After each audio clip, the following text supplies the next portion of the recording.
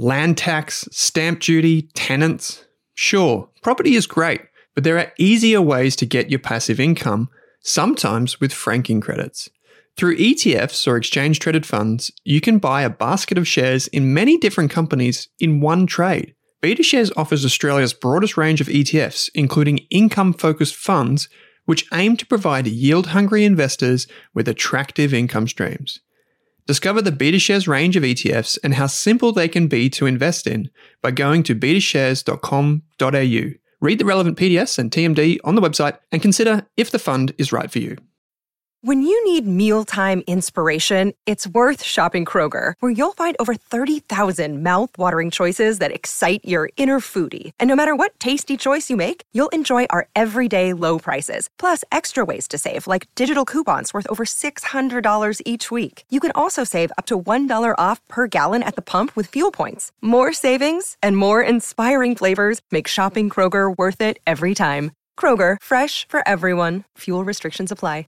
This is a podcast by the Rask Group. It's for educational purposes only. So please do not make a financial, legal, investment, or taxation decision based on solely what you hear in this show.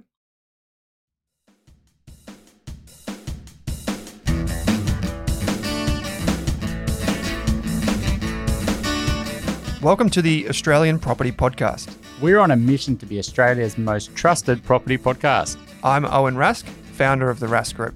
I'm Pete Wargent, author and buyer's agent. I'm Amy Lunardi and I am a buyer's agent. I'm Chris Bates, ex-financial planner and mortgage broker. Together, we'll take you through every step of your property journey. From first home buyer to decades of property investing.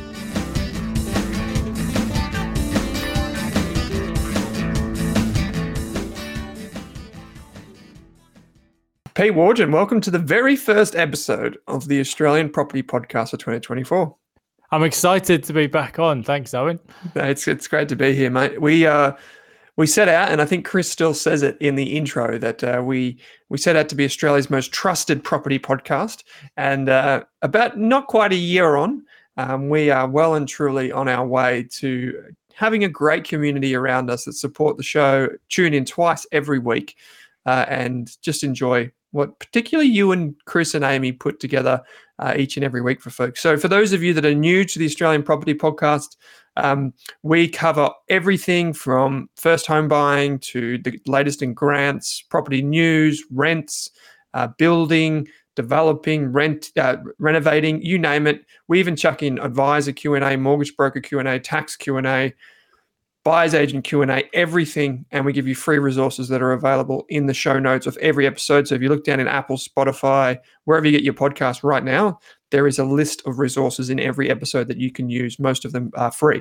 But for the month of January, Pete, we are covering the essential topics. We've got 4 episodes coming for folks. This is the first of the 4. There are episodes ranging from, what do you look for in a property? How do you get financing? When do you go about that? All of these things that we're going to cover as essentials this month. But also there will be some other episodes that are kind of like more of the same that people are familiar with, so interviews and those types of things. But this is the first episode, and we're going to basically just set the scene for people that may be going, new year, new me, or new year, kind of a new me. I want to get a property strategy done and dusted. So maybe for just a quick moment, I know you've done this a few times, and you've written, now you've written, or you're in the process of writing your 7th book, co-authoring your 7th book. So you've done this, you've documented it over many years. Can you just maybe just relive your property story? Like, where did you start and how did you start? Yes. So apologies if you've heard this before, because it is something I've talked about on various things over the years. But my background was in professional services as a chartered accountant. So I was originally mainly interested in the stock market, because that's kind of what you do as an accountant. You're drawing up company financials, sometimes auditing them. Later in my career, I was a group FC, so I was preparing listed company financials. So that was really my thing, fundamental analysis. When I met my then girlfriend, now wife, she had got into property at a very young age, largely because she'd come from a farming background, and her parents had basically taught her you buy land and never sell it. That was their whole thing, and that's all they've ever done. And so she bought her first house at a very young age. And when we met, she was absolutely miles ahead of me financially. She's a year or two older as well, which probably made a bit of a difference. So it was, I guess, partly that sort of turned me over to the property side, because I was, I had to sort of respect the results, I guess, because she was absolutely killing the mortgage and seeing her first property was a place called Cambridge in England, a market which went through a phenomenal boom. Prices basically tripled in about 6 or 7 years. And it's, I guess it's probably one of the very few markets that's outperformed London over the past few decades. So I guess Cambridge and Oxford. So yeah, it was largely that. He was like, well, I'd seen the results. So I thought, well, I need to get on this bandwagon. I bought my first property, and then we subsequently then bought an investment property jointly. So that was, I guess, that was kind of the foundation. We had a property each, and then we bought our first investment. Then we bought a place to live in and renovated it. I guess we just sort of built on it from there. So yeah, I guess that's how it sort of started out. And then we went really hard into property after the global financial crisis. So I guess we bought a few properties in Sydney at that time, which was scary, but worked out well. And also back in the UK, because prices really tanked around 2008-9 in England, or probably through a 2 or 3 year period there. And you could pick up some very cheap properties at the time. So yeah, I guess it's been a long journey. Actually, I'm 47 now, so we've had a good few cycles both in Australia and overseas. And I guess that's the abridged version. We've always bought and we've never sold. And I guess the strategy is quite simple, really: buy, renovate, rent out, and hold. It's not rocket surgery, as they say. Yeah. Well, so you've bought, never sold, which is something that's always been impressed upon me. Is buying the right property is the essential ingredient, and holding on to it because it's a good asset. And obviously you've got to be sensible. A lot of what we hear in the news, a lot of the profiles that we see of people on social media, they brag about how many properties they own. They brag about, the vast property portfolio that they own. But oftentimes it's just a bunch of really cheap properties, really low quality, and they can end up in a lot of trouble. Whereas you've done this for a very long time, as you said, and it starts with a very simple long-term focus. Now, my journey is very different to yours in that I own the property. I'm recording in it right now. We bought this during COVID. Prior to that, we basically used all of our money. And my background, for those of you that don't know, is in investing as well, and finance, not as an accountant, but as more on the financial advice and analyst side of things.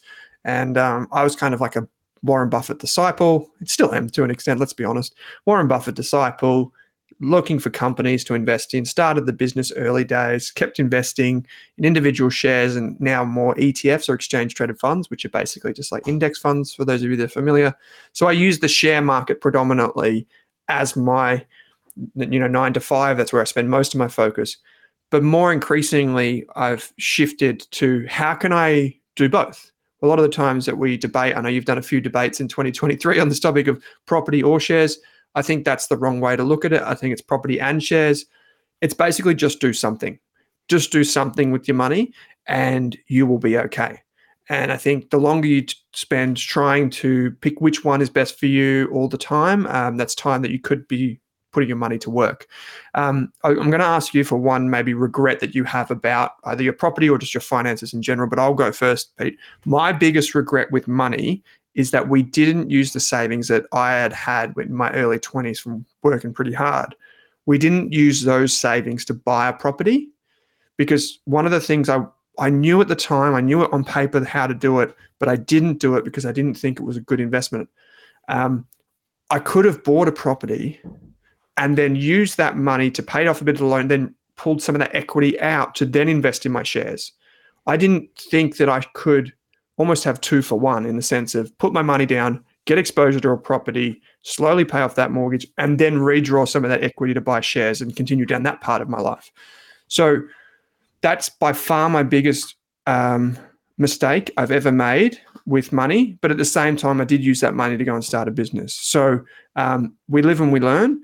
but that would definitely be one of the things that I would advise anyone in the early days is get creative with how you structure your property investments, get creative with how you structure your entire personal finances for the maximum benefit, particularly when you're in your 20s and 30s and 40s, when you can have that long growth runway. That's mine, Pete. Do you have anything, is there anything that you would have done differently? Oh, yeah, absolutely. I think like every single person who gets that light bulb moment when they learn about how compound growth works and compounding, every single person would they go, well, shit, why didn't I start earlier? So I suppose, I would start earlier. I'd probably ignore most predictions in the media and focus on the long term. I think if you were talking about personal finances, I mean, in terms of regrets, I wouldn't smoke. There's things you can spend money on in your life, but I mean, what a total waste of money that was, so there's things like that.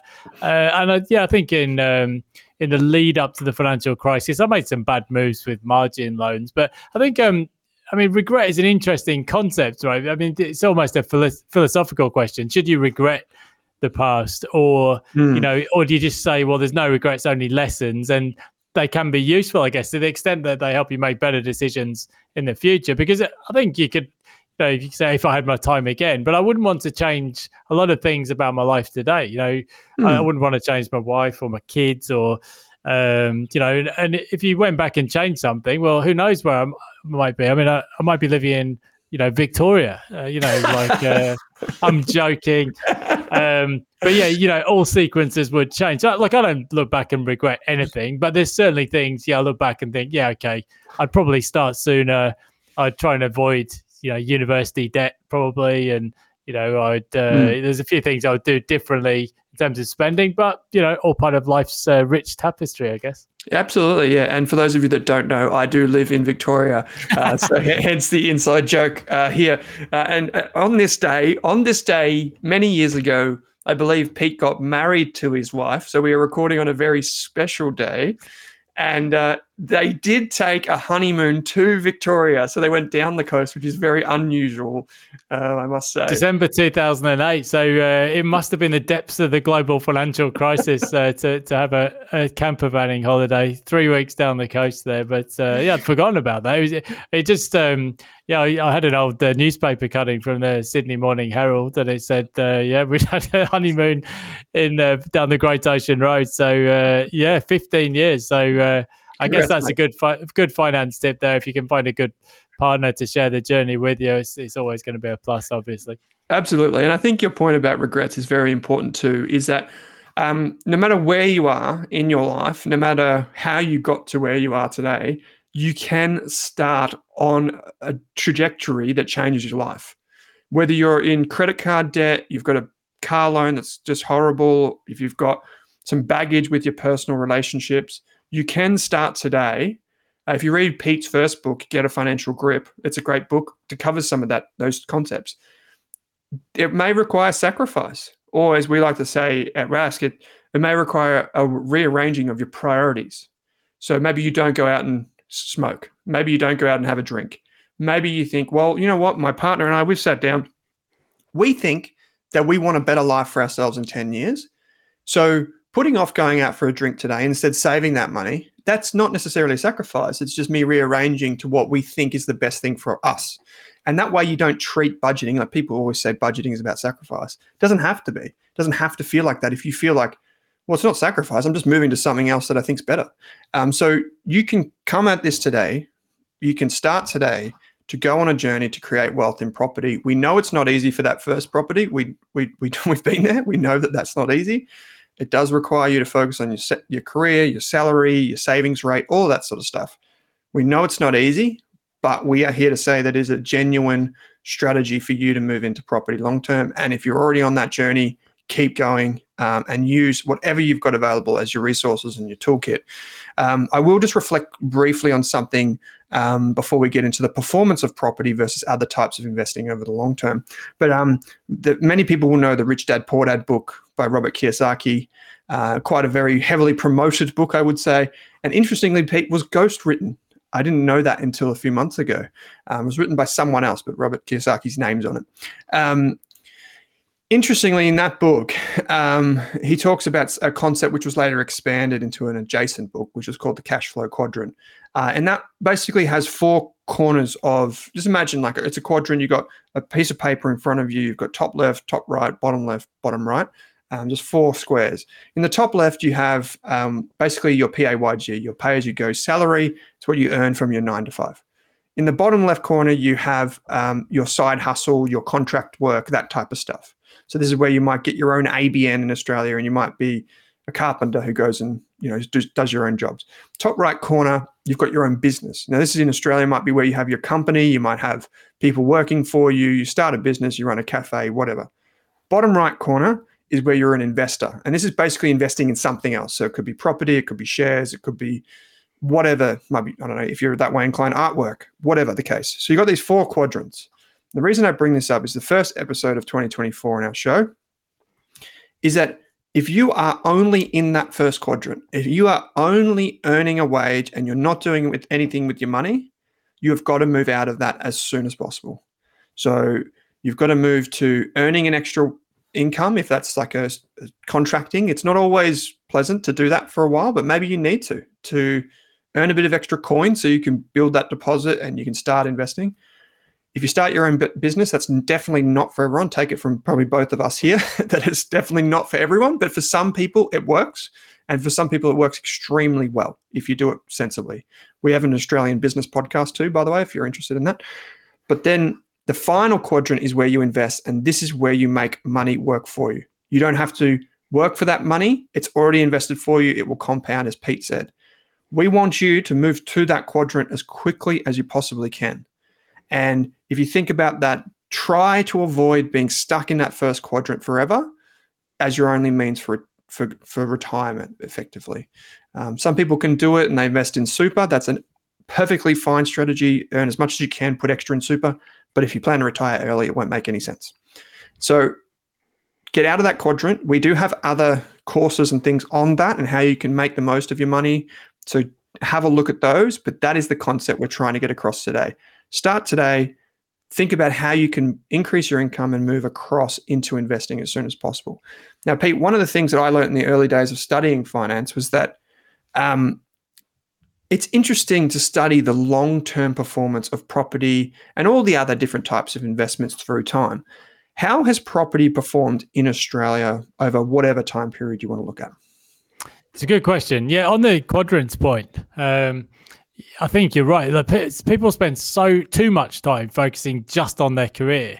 And this is something that's kind of drilled into you through school, by your parents, university. Careers are important, but everyone should be an investor as well. I think, as you said, Glenn James actually said on the Rask Roadshow, I remember him saying there's two places you can make serious bank, business and property. And I think Kiyosaki says, build businesses and buy real estate. That was one of the things I read and took away from his books years ago.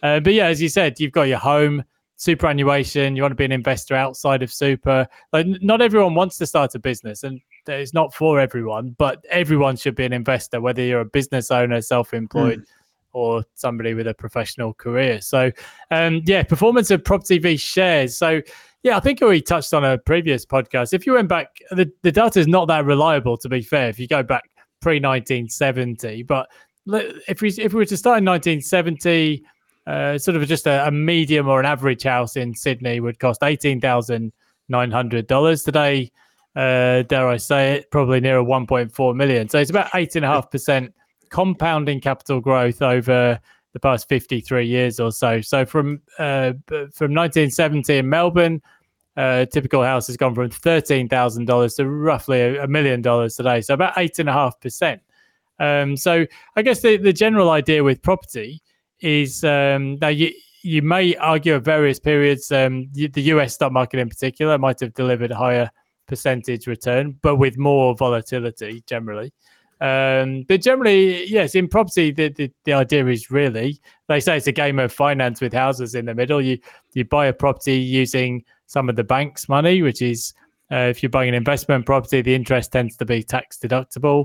You try and add some value with the renovation. And once you've built up some equity over time, you might redraw some of that equity, as you said, and then potentially at some future points, buy another property. So usually I say, it takes 2 property cycles to make significant wealth or equity in the real estate market. You buy a property, get some equity in it, and then potentially you buy in another boom location and get a second cycle. And then at the end of the second cycle, you usually find the numbers have been very favorable because you're using the bank's money or leverage.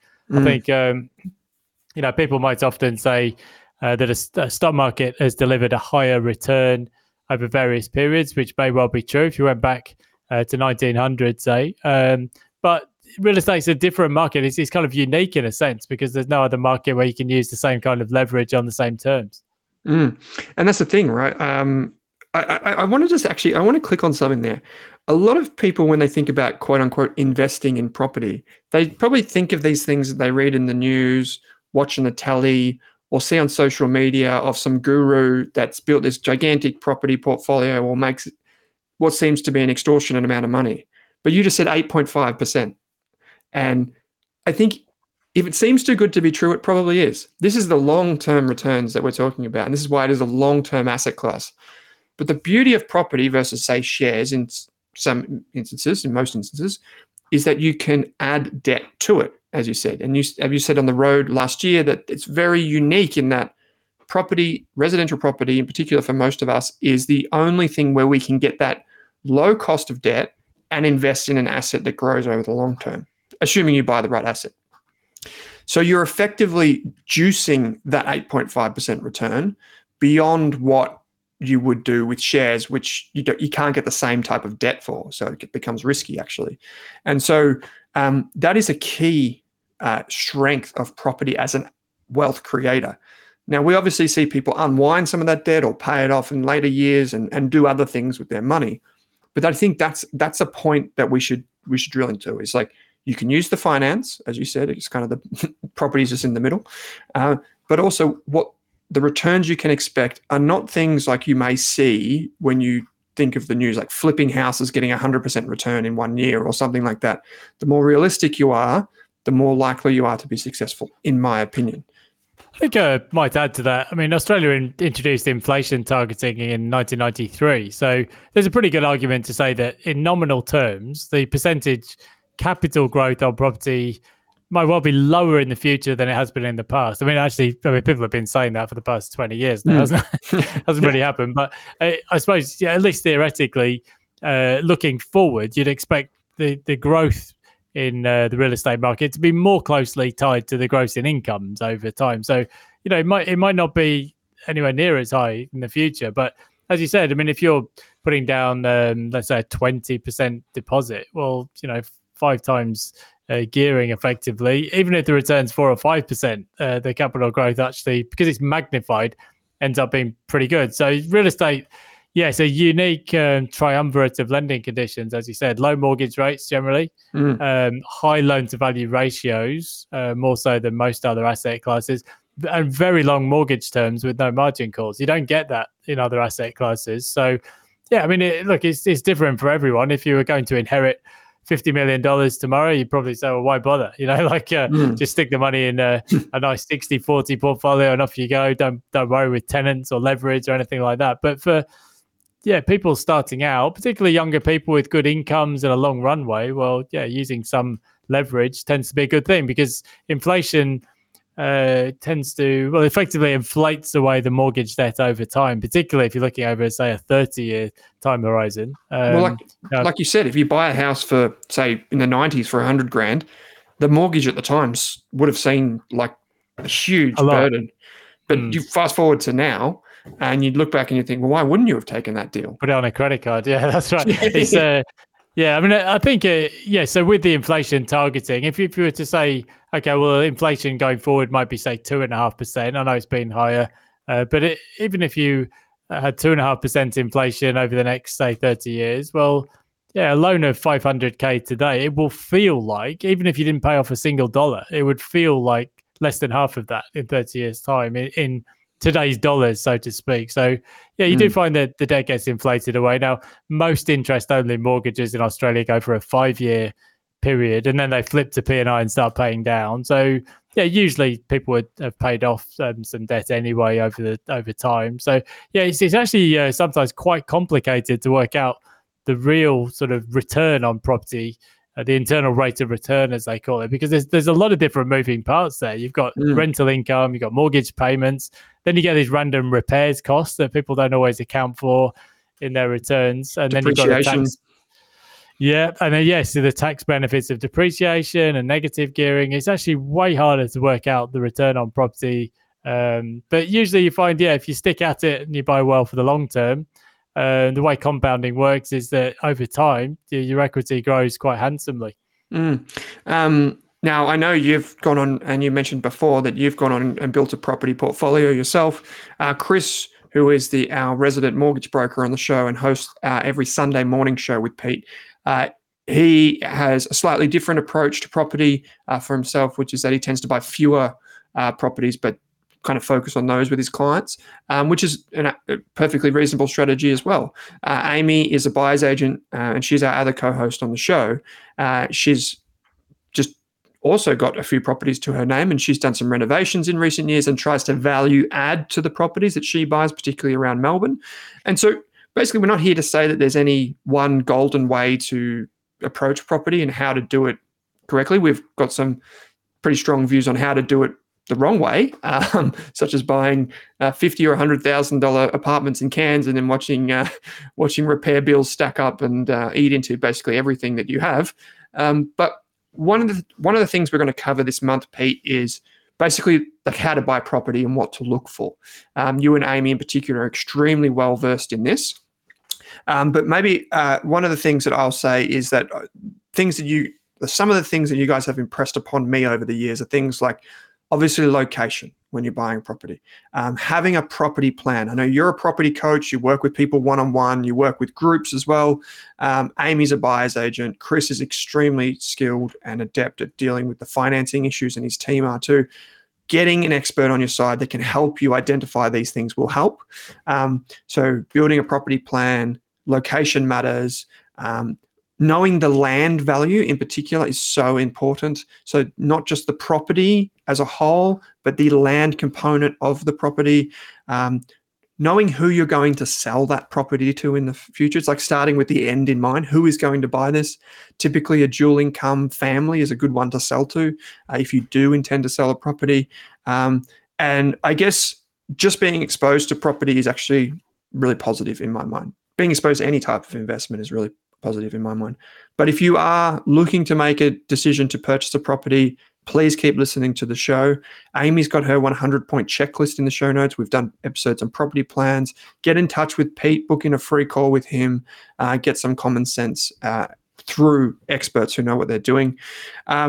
So upcoming episodes, we're going to be talking about buying a property. We're going to talk about the financing process. We're going to talk about due diligence and these types of things and how to actually go about the actual process of it. We do have a free course that's on Rask for those of you that are new to the series.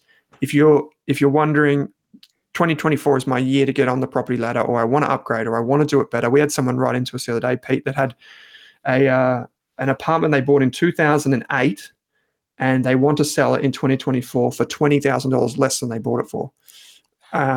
So, they've got a lower mortgage, but mistakes like that are probably too common. So please tune in, use the resources that we have available for free. Pete, we just polished off an episode where we reviewed 2023. We looked into 2024.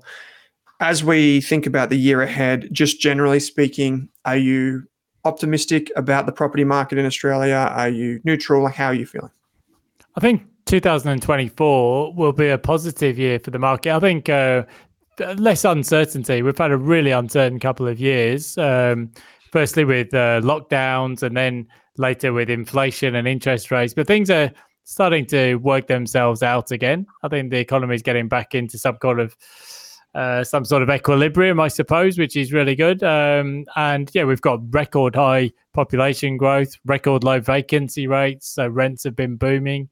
Construction and supply just isn't keeping up. And I guess that's going to be the case for the next 2 or 3 years. So, yeah, generally, I think for people with good quality assets or who buy well, it will be a good sort of period ahead. There's always ups and downs. And you think about all the stuff that's happened in 2023, there's been plenty of shocks. But generally, the market's performed pretty well, double-digit growth in a lot of areas. So, yeah, I think, pretty optimistic outlook, I think, for 2024, and actually less uncertainty than we've had for quite a while. Yeah. So we're always reminding folks that it's a long-term strategy. You said 2 market cycles, so it comes back to not exposing yourself to excessive risk. If you overstretch yourself, for example, if you have poor savings hygiene, these types of things. We mentioned Glenn James before. We did an episode with him, I think it was last year, where we talked about the quickest way to $100,000 is to maximize your savings rate. And how do you do that? Well, you earn more and you spend less. It sounds very crude to say, I'm sorry, but that is what you're trying to do in those early days, to get yourself in a financial position, personal finance, to get on and start investing in property. Most of our listeners are well beyond that. Of the 25,000 people that tune into this show, most people are already either in the process of buying or are well on that journey. One thing we'll say to everyone that hasn't yet subscribed is please subscribe, and please come and see us on the road this year. If we're on the road again like we were in 2023, we'd love to see you in person. Sure, we release our 2 episodes on a Thursday every week and a Sunday morning. Every week we release episodes, and we're just trying to be helpful for you. But come and say good day. We'd love to catch up. We'd love to have a chat. We'd love to share a Palmer or a Palmy or debate the difference with you in person. Pete, I know it's a big year ahead for us. I really do appreciate you taking the time. We've got some great episodes coming down the pike for people in January. Once again, mate, thanks a lot. Thanks, Owen. Veggie Palmy for me, a vegetarian, but definitely always keen to catch up around the tracks. And it's been a great year. Cheers. Cheers, mate.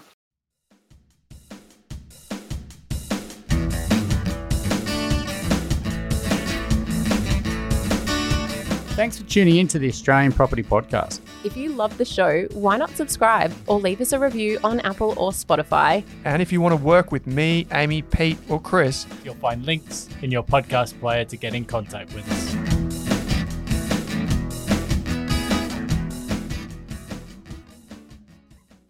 Thank you for listening to this episode of the Australian Property Podcast. We're huge advocates of getting the right advice at the right time from the right people. That's why it's important to understand that this podcast episode contained general financial information only. It is not designed to be specific or personalised to your financial, tax, or legal situation. With property, the check sizes are pretty big, so it's important you get advice from a licensed and trusted professional before acting on the information you hear in RAS podcasts.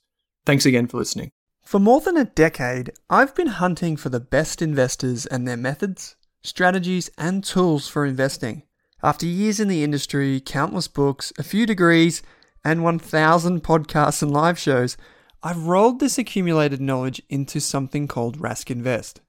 If you've ever heard me talk about a core and a satellite, active and passive, true long-term compounding, or you simply want to know exactly how I would invest, now is your chance. Rask Invest is our new investment service, designed for all types of investors who want professional management of their core portfolio at a low cost from a team they trust. Rask Invest helps you automate your wealth creation and passive income. Simply click the link that says Invest with Owen in your podcast player to join one of our live platform walkthroughs or book a call with us. You can also view the Rask Invest PDS and TMD and get invested with me.